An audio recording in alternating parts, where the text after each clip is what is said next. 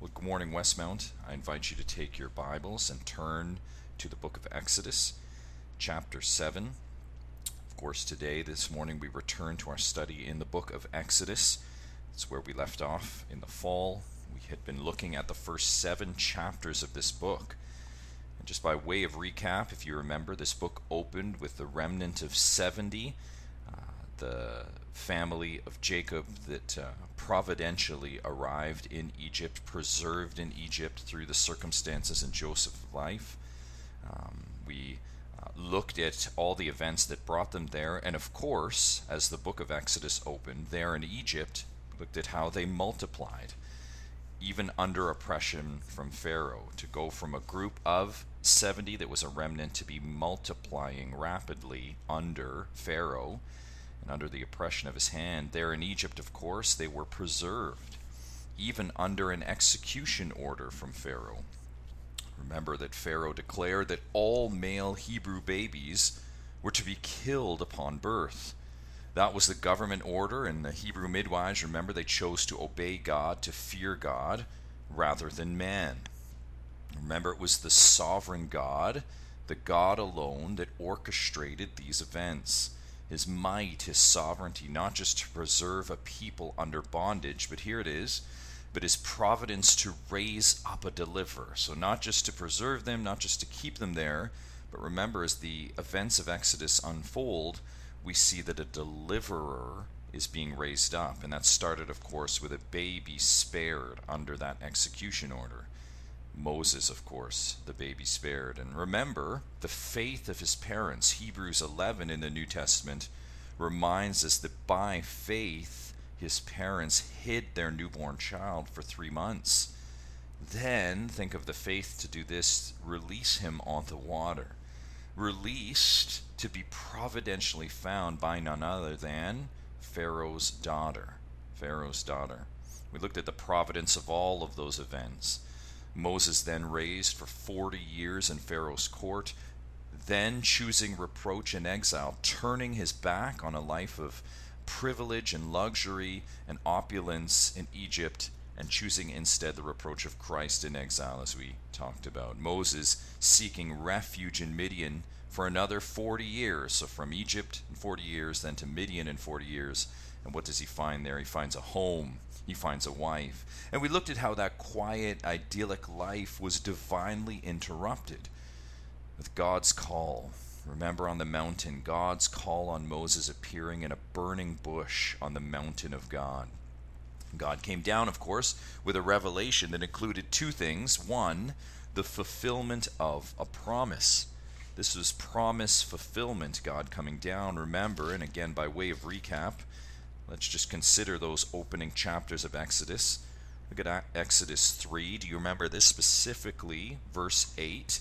This is what God says to Moses when he appears to him. I have come down to deliver them, this is my people, out of the hand of the Egyptians, and to bring them up out of that land to a good and broad land, a land flowing with milk and honey, to the place of the Canaanites, the Hittites, the Amorites, the Perizzites, the Hivites, and the Jebusites. In other words, this is a promise that I made, and I'm here to fulfill it. And what is that promise? Again, by way of recap, remember Genesis 15. Let's look at Genesis 15, verse 13. This is what the Lord says to Abraham, the forefather of Moses. This is hundreds of years prior. He says this, Genesis 15, know for certain, Abraham, that your offspring will be sojourners in a land that is not theirs, and will be servants there, and they will be afflicted for 400 years. In other words, that's the account that we've looked at in Exodus. Sojourners, the Hebrews, in a land that's not theirs, in Egypt, for 400 years. That's exactly what we've studied. Then verse 14 of the same promise. But I will bring judgment on the nation that they serve, Egypt, and afterward they shall come out with great possessions. That's a summary of everything we're going to see in the chapters ahead. Then this, as for you, you shall go to your fathers in peace. You shall be buried in a good old age, and they shall come back here in the 4th generation, for the iniquity of the Amorites is not yet complete. We talked in the fall about how that in just 3 verses, what a succinct summary of everything leading from the end of Abraham and the patriarch's life right through to the entrance into the promised land. But that's the promise, and God outlining it very specifically with much detail. So God coming down here in Exodus is the next action in fulfillment of that promise. That's one purpose behind the revelation on the mountain here in Exodus. Two, remember, it wasn't just promise fulfillment revealed to Moses, it was the great name of God. Great name of God revealed. Moses asks, what name should I give them? God gives Moses all of this revelation, all of this mission. In one of the protests, Moses says, well, what name should I give them? Who should I say is sending me? And God responds and says, I am who I am. Say to them, I am has sent you. Remember the name revealed in the verb of being, the word of existence. I am. God says, I am not some old deity or coming deity. He says, I simply am. I am, and Israel knows me. In fact, more than that, remember in the same encounter, God says, this is how you know that you know me, Moses. He says, I am the God of your father, the God of Abraham, the God of Isaac, and the God of Jacob. In other words, I'm not a foreign deity like you've seen in Egypt. I am not some new deity, and I'm not some coming deity. I am and continue to be your God, the only God, the eternal God. That is who is appearing to you on this mountain. We recount, Westmount, how in that revelation of God, that call of God on Moses, remember, following that, the many protests of Moses. Yes, Moses had many excuses for not heeding God's call. Yeah, remember, this was not about Moses' will, right? It's not about whether he would want to and all the different protests. No, it wasn't about Moses' will, but this was about God's sovereign will. And when God has a sovereign will, we've learned over and over again, not only in Exodus, but in our study of Scripture, His will be done. His sovereign decree and will cannot be thwarted.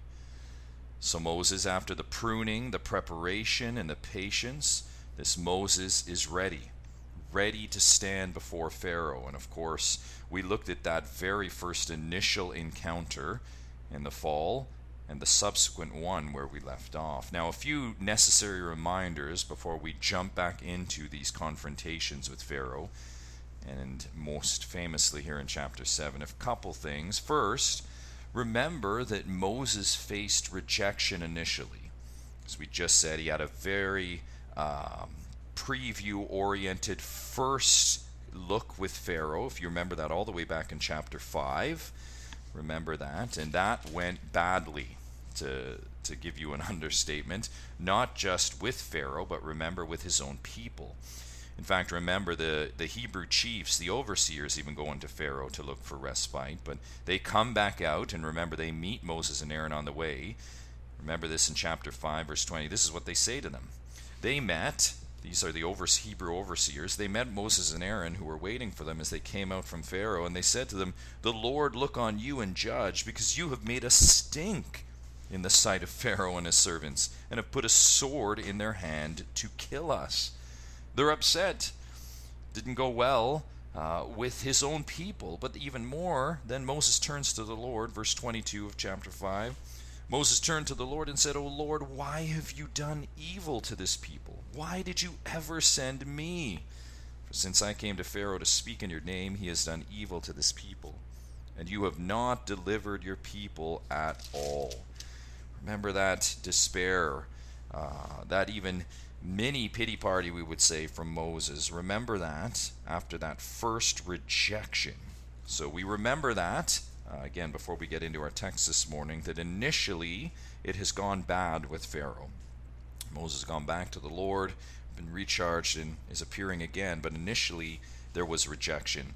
And as we think about that rejection, secondly, we recount this, that rejection from Pharaoh, that it didn't go well, was predicted by God. Here's the amazing thing that we really set the table for in the fall. God predicted over and over, not only that it wouldn't go well, not only that he would be rejected, Moses, but that Pharaoh's heart would be hardened. And this is so key. In fact, if we go further back than chapter 5 to chapter 4, back to the initial call on the mountain, this is precisely what Yahweh said to Moses. Listen to this again, chapter 4, verse 21.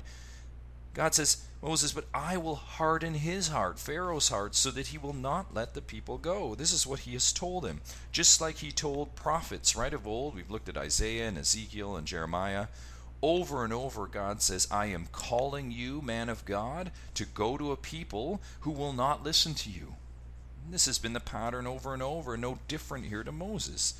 Right, I'm calling you on a mission with a message for someone to people, and they will not listen.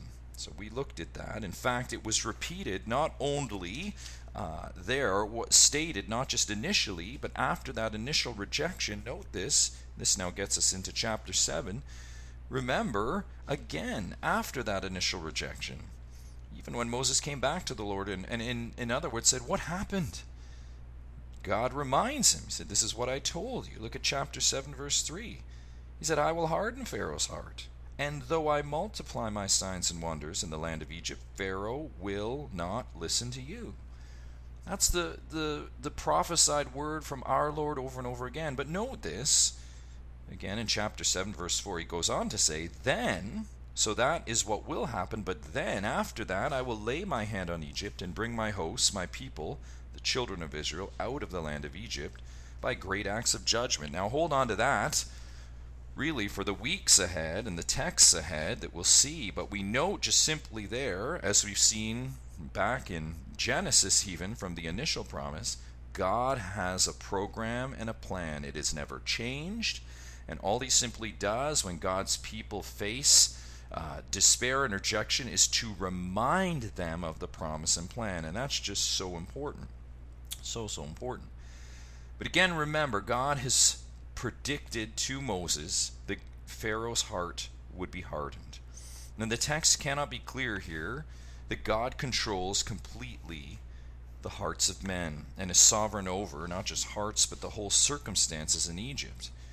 Again, we look multiple times at this truth of Scripture. This is so important as we are reminded of the foundation for what we're studying here in Exodus, that God is sovereign over kingdoms and kings and all creation. All of it, God and God alone, moves, opens, and directs the hearts of all men. Remember, Proverbs 21:1 says, the kings of the earth are in the hands of God, and he moves their hearts as they will. That's complete sovereignty over all things, right down to the human heart.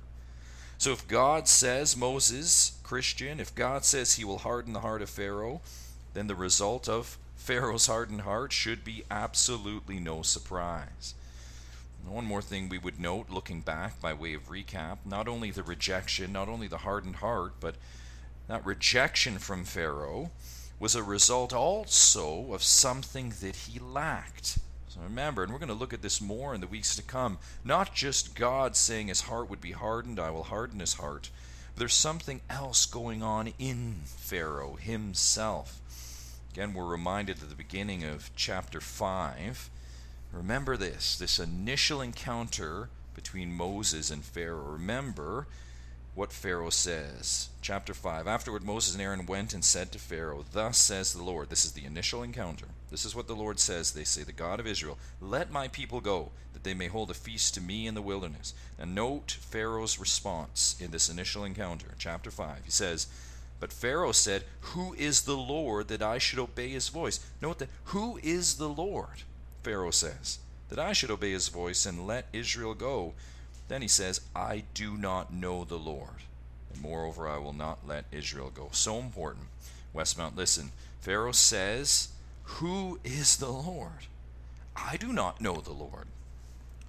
Really becomes paramount as we understand Pharaoh's responses in what's to come. That confession by Pharaoh, really the red carpet for all we're about to see. In fact, as we return to Pharaoh's court this morning, we consider that sentiment that Pharaoh says he doesn't know the Lord, and we're not going to read the whole passage that we're studying today, we're just going to work through it, but by way of a preview, go to chapter 7, and look, we zero right in on verse 17. This really is the point. So remember, Pharaoh says in that initial encounter, I don't know the Lord. Who is this Lord? Look at verse 17 now, as Moses is again before Pharaoh. And he says this, thus says the Lord, by this you shall know that I am the Lord. In other words, okay, Pharaoh, you don't know who the Lord is, but by this, by what you're about to see, what's about to be unfolding before you, by this, then, you will know, you shall know the Lord. Again, it's as if to say to Pharaoh, yes, that is correct. You do not know me. So as a result of that lack of knowledge, this, and again, as we will see today in its initiation and unfolding in the chapters and weeks ahead, we will see the result of not knowing God. In fact, specifically, we're going to see the consequences of not knowing God. Yes, note the purpose of these plagues, starting with the first here in chapter 7. Here it is. So that the hard-hearted, the stubborn, the rebellious, the anti-God would know the great I am. That's the purpose. So that by this, the signs, the wonders, the revelation, they would know that Yahweh is God. So key. That again, friends, is the point of all we will see in these next few chapters. Now, those are some intro matters looking back. We need to cover some introductory matters looking ahead. And the first would be this. I just simply say this. You come to texts of Scripture that may at first appear harder. There's a lot of judgment in these texts. And so often the temptation, I've said this before, people would have to just skip over texts like this because they're hard. But we don't do that. We preach verse by verse, and whatever comes, we preach it. We teach it. So we're not going to skip texts because they are hard or because they include things like judgment. That's what the Word of God has to say for a purpose. So I preface some of these very difficult things, some of the judgment of God unleashed on Egypt, as difficult as it may be to consider and to read, it doesn't take away from the fact that it's true. So that'd be the first thing we need to say initially before we get into these devastating plagues. The next thing we want to mention is the encounter that we'll observe in the coming weeks. Been depicted so many times, whether maybe as you're just reading and you have a picture in your mind, or of course Hollywood is depicted in many ways, this encounter, most famously in Exodus. I need to say off the top, this is not a showdown of Moses versus Pharaoh. This is not like the two boxing gloves there and it's Moses in this corner, Pharaoh in this. No, nor is it a showdown of Israel versus Egypt. That's not the showdown either. It's not Moses Pharaoh, it's not Israel versus Egypt. Those are all players, but they are not the main ones. In fact, we would more accurately say they are not the main one. No, this encounter is between the God of Israel, Yahweh, and the gods of Egypt. That's who this encounter is about. And in fact, that is cemented in Exodus 12:12, just before the final plague and the coming Passover. Yahweh himself says this. Listen carefully as we look at God's commentary on this encounter. He says, I will execute judgment on all the gods of Egypt. Not judgment on Pharaoh, not judgment on Egypt, but on all the gods of Egypt. God says, by this, what's about to happen with that final plague, I am judging all the so-called gods of Egypt. I am judging all the gods that the Egyptians hold dear. That's so key. That's what's going on here. And what you should start processing is the fact that even there, it's not really an encounter at all, right? Let's think about this. When you think about the so-called gods of Egypt, they're not really gods at all. And we're going to talk about that later and throughout this mini-series. They're not gods at all. Through the miraculous, and by the way, when you say miraculous, that is the realm of the so-called gods, right? If anyone is supposed to be able to wield or, do acts of miracles and wonders, it's gods. But we will see that put to rest. What about signs and wonders? Same kind of way to say the miraculous. No matter what it is that the Egyptian gods are purportedly able to do, you will see over and over again God demonstrate that He is the God, God alone. That really the gods of Egypt are not gods at all. So that's number one, the encounter between Yahweh, the real, and the gods of Egypt, the unreal. Secondly, we need to discuss this idea of plagues. They're most famously known as that, and it is true in chapter 9, verse 3, we see them addressed with that very word. Yet also in this account, they are referred to as, in chapter 4, remember, miracles, verse 21, that's what they're referred to. Chapter 7, we've already seen them referred to as signs and wonders. Really, again, both ideas, they're getting to the supernatural element of these. And then even in that same chapter, remember we looked at this last time, they're called in verse 4, chapter 7, verse 4, acts of judgment. Now that really gets at it. These are not just miracles, not just signs and wonders, but signs and wonders for the purpose of judgment. That last one is so helpful because call them whatever you want, their origin is clear. They're from God and with a purpose to judge. They're from God as judgment on a ruler, on a nation, on the rebellious that deny him. And that's just so important, the supernatural element, the miraculous element of these plagues. Because here it is, Westbound, these plagues are not just mishaps. They're not just well-timed natural occurrences that Moses leverages as demonstrations of power. No. Church, let's be clear as we begin this study. The plagues were not natural occurrences. There's no scientific explanation here. This is not red silt coming up that looks like blood. This is not an overrun little area of frogs that people extrapolate to the whole region. No, this is, as the very magicians later on will say in chapter 8, verse 19, the finger of God. The magicians of Egypt themselves will say, this has no other explanation but the finger of God. In fact, that reminds us, coming from Egypt itself, that declaration of the origin of the plagues, that this text, this account, leaves absolutely no room for natural explanation. Let us not align with liberal scholarship and those in unbelief that want to rationalize away these miraculous events of God for the purpose of judgment.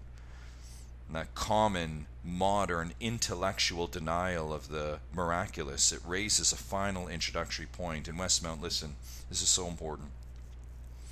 This is the plague of unbelief. This is really the plague in the plagues that's the spine and the underpinning of all of it. It's the plague of unbelief.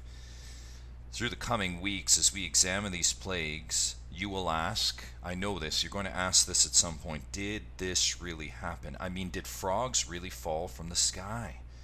Hail everywhere? Did it happen just like this? And as you do, I want to submit to you, when you ask those questions, I want to submit this to you this morning, that Pharaoh's heart is not the only heart that's in view here. With each plague, as they intensify and the miracles magnify, I ask you this, will you be slowly tuning in, or will you be slowly tuning out? As the plagues intensify, will your belief in God intensify, or will it wane? Will it wane? As the signs and wonders progress, will your skepticism also develop? Is that what's going to progress and develop through these plague accounts? Friends, let us learn from Pharaoh, who observed, listen, he observed, he had a front row seat to the power and might of God. Isn't that amazing? He witnessed them with his own eyes. Yet he remained hardened toward God, even in the face of God miraculously manifest. He remained hardened. And beloved, that's a warning to us. Let us not marvel at Pharaoh's unbelief, all the while still harboring our own unbelief. Let's not do this. I say that again. Let's not marvel at Pharaoh's unbelief, all the while still harboring our own. Friends, I don't know where you are with God this morning, but I suggest that our study of this account in the chapters ahead is given to you today, so that by this you shall know that he is the Lord. Note that. These are given so that you would know God alone.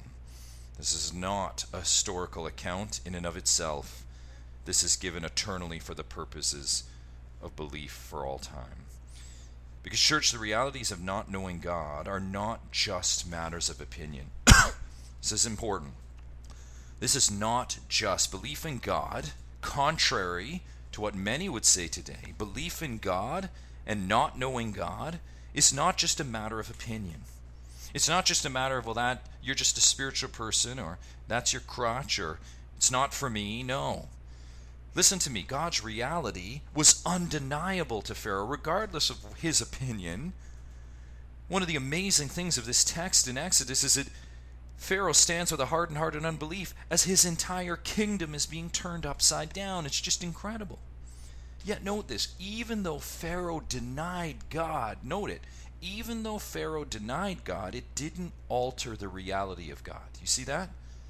He could deny, he could stand on a riverbank, he could stand in his palace all he wants and deny God, but it didn't take away from the fact that frogs were raining down and cattle were dying and all kinds of judgment on God was coming.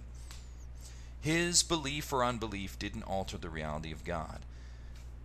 And here it is, denying God, rejecting God, hardening your heart to God because of the realities of God has consequences for you. Yes, as we'll see starting today, the circumstances for those like Pharaoh has very certain consequences. Not knowing God is given a clear warning here. And it begins with a description, which is our first point this morning. It's this, the characteristics of not knowing God. The characteristics of not knowing God. Look at verse 14 with me. Then the Lord said to Moses, Pharaoh's heart is hardened. He refuses to let the people go. There it is again, and we've seen this repeatedly. Pharaoh's heart is hardened. Pharaoh here exhibits the most notable characteristic of those who do not know God, the hardened heart. Again, it is indeed the most common and the most obvious characteristic. This is the characteristic prior to salvation that Jerry walked us through last week. Remember Ephesians 2, the hardened heart that is in essence a dead heart in trespasses and sins. Thus remember, with such a heart, we refuse God. We align with, remember Ephesians 2:2, we align with the sons of disobedience. That's their characteristic nature. Hardened heart, a disobedient heart. Yes, disobedience, the fruit of a hardened heart. Disobedience is how you know your heart is hardened. It's as simple as that. And not coincidentally, that is what we see from Pharaoh here. Look at the end of verse 14. God says, Pharaoh refuses to let the people go. In other words, he heard God's command and what? He refused. Hears the command, refuses the command, hence that is disobedience. And by the way, Westmount, you see that confirmed at the end of verse 16, where the text says, but so far, Moses says to Pharaoh, but so far, because of that refusal, you have not obeyed. Can't be clearer.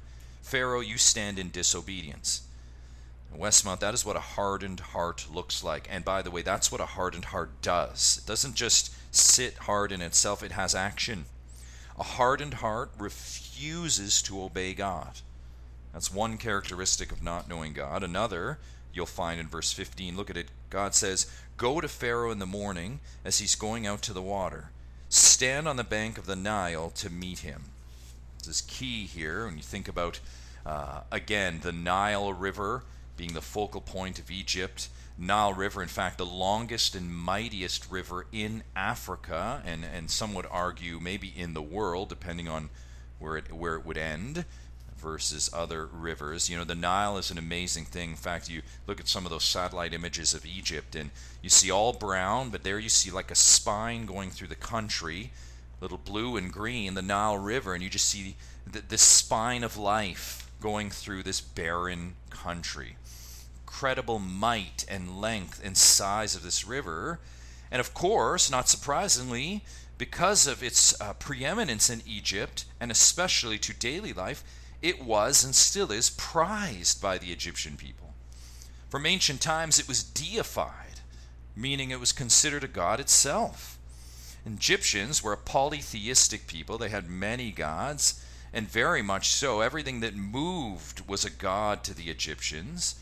Animals, trees, all of that was a god to these Egyptian people, and we're going to get to know some of those gods in the weeks ahead, as they really are in many ways woven throughout these plagues. Remember, as the judgment and indictment against the gods of Egypt, God is speaking directly to some of them through the nature of an individual plague, but we'll get to that. However, for this first plague, the setting is the Nile, the mighty Nile River. The Nile, with its natural might, was ripe for worship. Can you not just picture that? Here is the mighty Nile going throughout the entire country, giving life, so-called daily life, to so many. Hence, it was a major god for the Egyptians. And again, they had many, but the Nile was prominent. They referred to him as Hapi, H-A-P-I. He was known as the god of the Nile, or the spirit of the Nile, as they would have called him. And Hapi was worshipped religiously by the Egyptians, and especially the leaders. So we tie this to our text. So consider Pharaoh as he heads out to the riverbank this particular morning. He is taking time with Hapi, with the spirit of the Nile. He is actually going out for a time of worship. Maybe with a ritual bath, maybe with a ceremonial drink, or maybe just to bow down to the mighty river god. Whatever the action that morning, his presence by the river was likely no different, and here's the key, to other leaders before and after. This is what they did. Feeling the weight of leadership, wanting to set their day and orient their day with help that would be outside of themselves, and they knew and would look for help in all the ways they could. They looked to the gods. So they would have enacted this ritual of going out to the riverbank morning after morning to give worship to Hapi, the river god.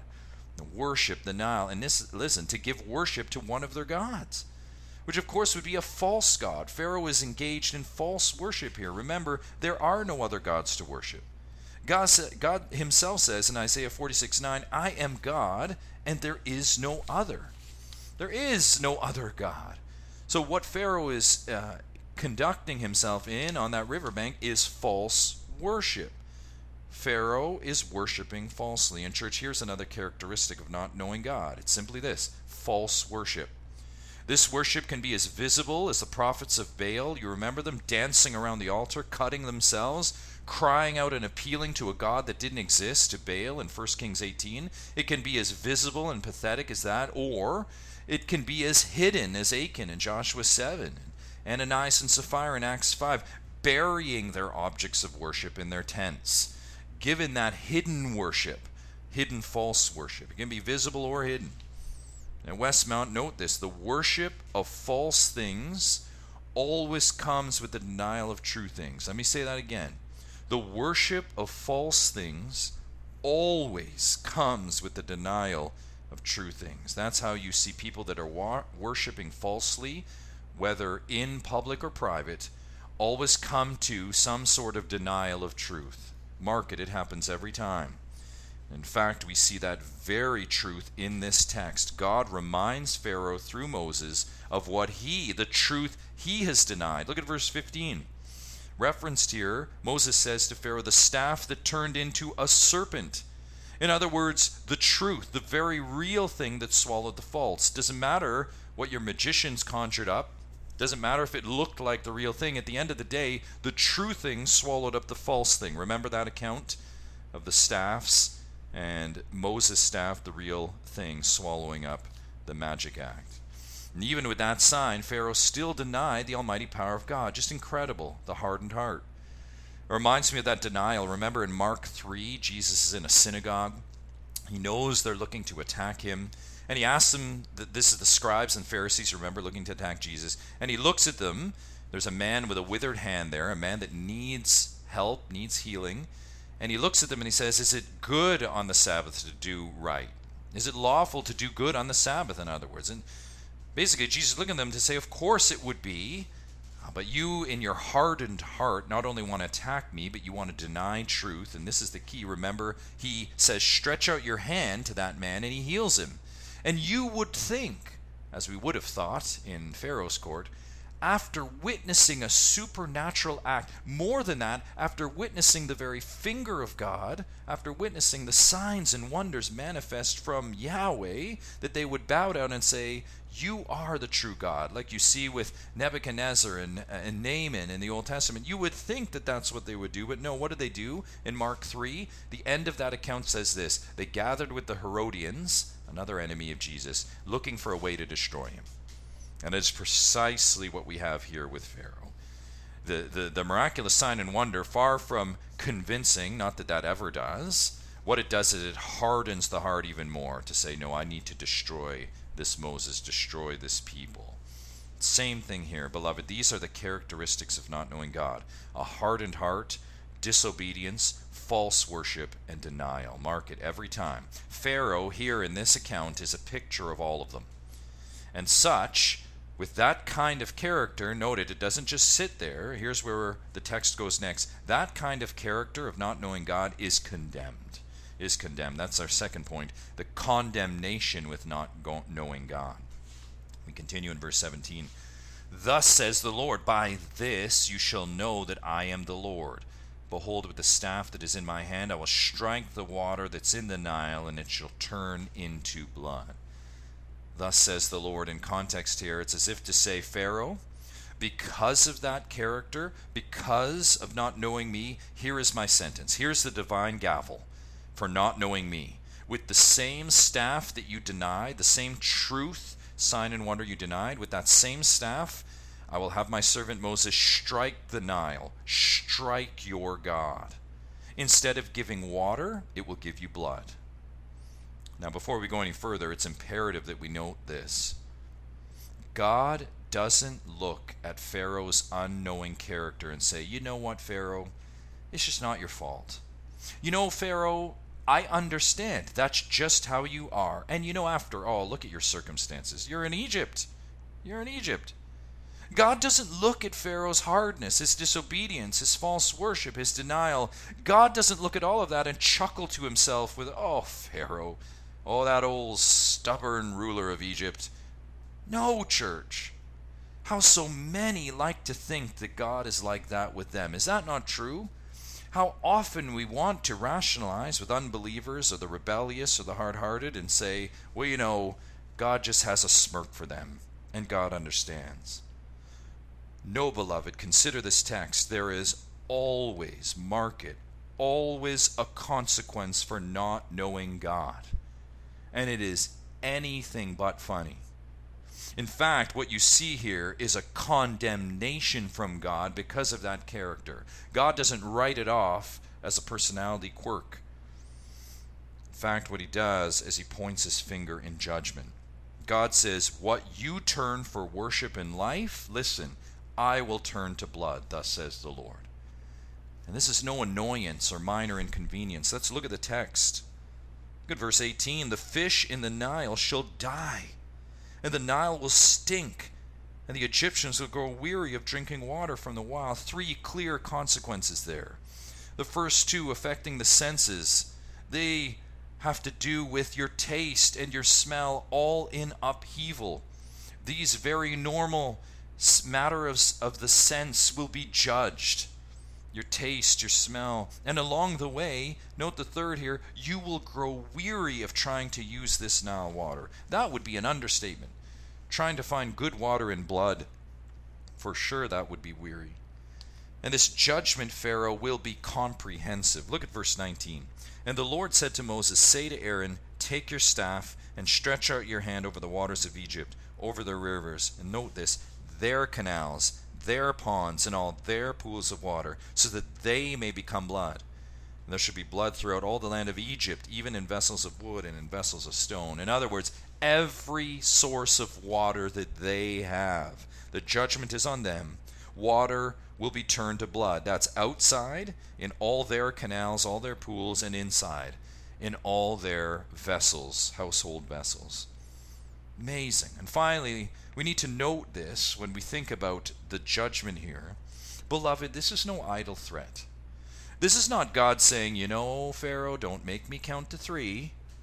No. When God pronounces judgment, it will come to pass. Now look at verse 20 and 21. We see that immediately. Moses and Aaron did as the Lord commanded. In other words, he spoke and it came to be. In the sight of Pharaoh and in the sight of his servants, he lifted up the staff and struck the water in the Nile. And lo and behold, all the water in the Nile turned into blood. And the fish in the Nile died, and the Nile stank, so that the Egyptians could not drink water from the Nile.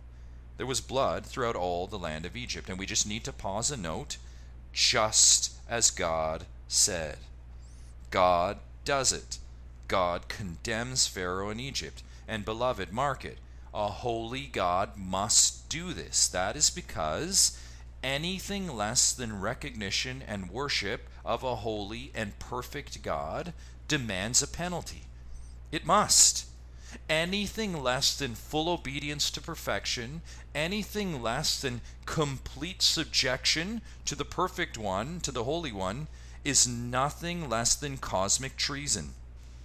By nature, such character is condemned. This is a condemnation on that character from Pharaoh. In fact, when we think about the condemnation that is already there, and before we think that this is limited to just Pharaoh, this condemnation that is warranted on such character is true for all of those that would inherently have a fallen character like Pharaoh. In fact, I take you now, you can turn there to John 3:16, the most famous verse I would submit to you in all of Scripture. Many unbelievers know this verse.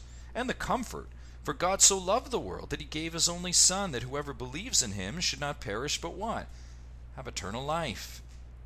You would cling to that, and in terms of maybe this is what you need to do to have eternal life, and all the many different opinions of that verse, which we don't have time to get into now. But here's the context, lest any are tempted to go to that verse and walk away thinking that this is simply something just more, something that just needs to be added. Here is the reason why that verse is so important. Jesus gives the context. Listen to verse 17 and 18. For God did not send his Son into the world to condemn the world. Now that's interesting. Noted, this is not him condemning the world, and we're going to see why in a minute, but in order that the world might be saved through him. So in other words, Jesus is going on a mission not to condemn, and we'll see why in a moment, but to save the world. And yes, the world needs saving. Verse 18, whoever believes in him, thus, is not condemned. Okay?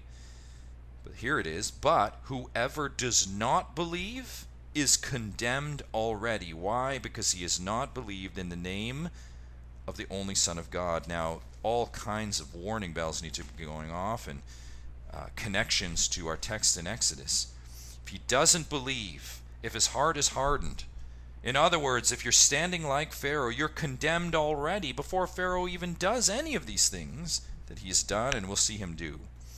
He is condemned already because he doesn't believe. And of course, Pharaoh doesn't, but beloved, many today do not believe. Many today stand, like the text in John, like Jesus in John tells us, stands condemned already. Beloved, that's because they do not know God, and they do not believe. And let's consider our text in light of Jesus' words and in light of the greater testimony of Scripture. Beloved, to not know God is to seek water wearily. See the picture? From pools of blood. That's what's going on here. To not know God is to live a life that is hard because it's a condemned life.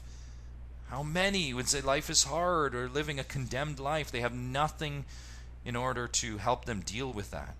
To not know God is to have our greatest treasure become our greatest plagues. Is that not true? The very object of the false worship, the very thing people turn to life, turns against them in the end, and it becomes the rod of judgment from God. And nothing, beloved, I would say, sums this up, this picture of not knowing God, the present condemnation and the future judgment, more than the letter to the 2 Thessalonians, or 2 Thessalonians letter from Paul. And this is to a healthy church, and this is what Paul says, especially in their affliction. We pick it up in 2 Thessalonians 1, chapter 5. He says, this is evidence of the righteous judgment of God, that you may be considered worthy of the kingdom of God, for which you're also suffering. In other words, what's about to happen, what I'm about to say, is evidence of a judging God, since indeed God considers it just to repay with affliction those who afflict you. In other words, he will take care of those afflicting you, and to grant relief to you who are afflicted as well as to us. And then this, when, so here's your future, the Lord Jesus is revealed from heaven with his mighty angels. How? Verse 8, in flaming fire, to do what? Inflicting vengeance on those, note it, who do not know God, and more on those who do not obey the gospel of our Lord Jesus. That's the characteristic nature of those today that do not recognize God, don't know him, and don't obey him. In verse 9, they, like Pharaoh, you see here temporally and in the present, they will suffer the punishment of eternal destruction. So not just now, but then, away from the presence of the Lord and from the glory of his might. when he comes on that day to be glorified in his saints and to be marveled at among all who have believed, because our testimony to you is believed. In other words, let's sum that up. There is a present condemnation and a hardness of life that goes with a hardened heart, but also what awaits those is a future judgment. And what is seen here in the plagues. Pharaoh has no idea how bad it's going to get. This present judgment is not an annoyance. It's condemnation to wake him up, to show him what is to come, the future judgment, all wrapped up here in this first plague account. This is present and future condemnation to those who do not know God. All right, in our remaining time, let's look at the last few verses here and the confusion from not knowing God. That's our last point, confusion from not knowing God. Consider verse 22. But the magicians of Egypt did the same by their secret arts. Here they go again. We return to the magicians, the court magicians. We've seen this before, imitating the staff to a snake, assembling their little trick to imitate. Remember, that's because that's all that they can do. Pale imitations, nothing real. Like good illusionists today who can make anything look real. I don't know if you've been to a real high-end magic show. We're talking about the David Copperfields and such of the world. You sit there and you watch the magic in action, you think, wow, this just looks so real. That's because they're good at what they do. Like illusionists today, like illusionists back then. They can make anything look real. Yet again, we know they can only imitate. And note this, they can only imitate. They cannot initiate. Even more, they cannot counteract. True power, listen, true power wouldn't just ape what's going on here. True power would fix it. True power wouldn't make more blood. True power would turn blood to water. True power is sovereign over these events. In fact, not only would it counteract, but it would make better. True power, as you think about the New Testament and the one with true power would turn water to wine, not more water to blood. True power would fix what is wrong here. Mark at Westmount, true power would not make it worse. I was thinking this week, studying this text, that there's people on the riverbank watching the magicians turn more water to more blood, probably throwing up their hands saying, you know what, enough with the blood already. Could you do something to help us? It's like someone throwing kerosene on a fire. Like, what are you doing? That proves nothing. That actually proves that you just make the situation worse. Enough with the blood. That's what pale imitations do. They can only imitate. They cannot fix. Hence, as people turn to imitators, it demonstrates the confusion with not knowing God. And here it is, thinking that more of something harmful, even when you're feeling the effects of it, you think that counts for something, and you just turn to it more and more. And in more, you think that it does something. That's the confusion of not knowing God. Turning to harmful things and turning to more of harmful things. No, imitation only leaves you in the same place, and that's where? Back to verse 22, look at it. Pharaoh's heart remained hardened, and he would not listen to them as the Lord had said. You see, in the end, turning to imitation only leads you back to a hardness of heart, and you stay there. After the smoke and mirrors, Pharaoh still has a problem. Do you see that? His water is polluted. It doesn't matter what the magicians purported to do, he still has a problem. And his next response is just so telling. Look at verse 23. Pharaoh turned and went into his house, and he did not take even this to heart. What a scene. Pharaoh, the leader, you can think of all the people looking to the leader, goes back to his house. In other words, he buries his hand in the sand. Oh, the compounding confusion of those who do not know God. You've heard this before. Maybe if I turn my back, it will all go away. This is what people do when they do not know God. Just put their hands over their eyes and over their ears. Maybe if I just close my eyes long enough, it's all going to go away. That's the confusion of not knowing God. That will fix your problems. Just bury your head in the sand. Just go to your house. Of course, beloved, it never does. Pharaoh's problems, far from getting settled, are only just getting started. As he tries to ignore a river of blood, his people can't. Look at verse 24. And all the Egyptians dug along the Nile for water to drink, for they could not drink the water of the Nile. What a scene. As he turns into his house, people are forced to dig for water, scratching, clawing for groundwater because of the blood in the river. And let's understand, digging for subterranean water would have been hard. Ask anyone who's ever dug a well if it's an easy effort. No, it's drudgery trying to get to that subterranean water. Beloved, this scene would make a laughable comic caption if it wasn't so real. How many are confused today, frantically digging for relief? Well, mercifully, the confusion, the condemnation is temporary. Noted, it's temporary, at least here. This plague and chapter closes with verse 25. Look at this. 7 full days passed after the Lord had struck the Nile.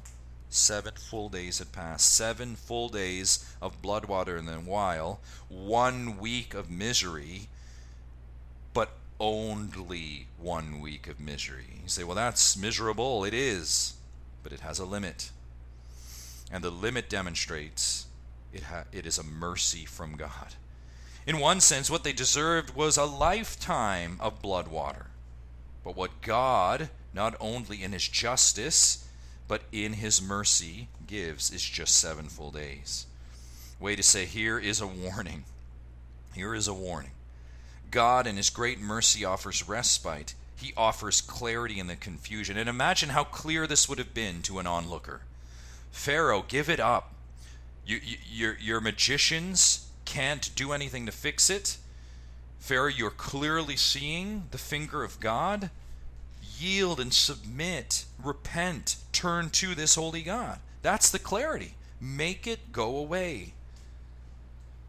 And here God, even in that hardened heart, offers mercy, which is just incredible. That's what our great merciful God does. Always slow to anger. Always slow to anger. With us, beloved, you know that. And here with Pharaoh. And Pharaoh will do much, as we'll see in the weeks to come, to incite the Lord's anger. There is much more rejection and hardening coming. And yet, wondrously, there is much more mercy coming. This is the amazing thing. This really should be 1 plague and done. Because that's what's deserved to a hardened heart, right? But God just doesn't give 1, he gives 10. 10. And they progressively get worse, and that's because the warnings progressively intensify. But that's the mercy of God.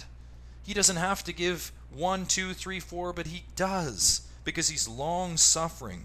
And friend, I wonder if you're listening today, if you found any connection to any of this. Maybe you've said, those characteristics are mine, the disobedience, the denial. I understand that. That's me. Maybe you've said that my water in my life is condemned. It stinks, and I am weary of my circumstance. Maybe you've said, I am confused. I have played God in my own life. I am the one scratching and clawing. I've turned my back on the true God, and I am drowning. Maybe you're saying right now, I don't know God, and I don't know what to do. If that is you, let me offer you hope today. You can know God. You can know God. And how? Ask him. Pray. Call out to him. Knowing God starts there. That's where it begins. A cry out to the living and true God. I leave you with this encouragement from Psalm 145. The Lord is gracious and merciful, slow to anger and abounding in steadfast love. The Lord is good to all, and his mercy is over all that he has made. The Lord upholds all who are falling, and raises up all who are bowed down. The Lord is near to all those who call on him, to all who call on him in truth. He fulfills the desire of those who fear him. He also hears their cry and saves them. Let's pray. Father in heaven, God, I thank you for your mercy. I thank you in spite of all of our sinfulness, our rebellion, our hardened heart, all that we deserve, you extend and extend for a time, a long time, really, mercy. You give us lives, entire lives in which we can lay down our arms and repent and turn to you. You don't have to do that, Father, but you do, and I thank you. God, I pray for any of us listening that have not done that are still in rebellion to you, that today might be the day that they lay down arms, repent and turn to you. And for those of us that call you Lord, may we be encouraged, Lord, by your mercy, as your word reminds us new every morning. Father, we serve a great God. We love you and want to go out now and serve you under that mercy. God, help us to do so. In Christ's mighty name we pray. Amen.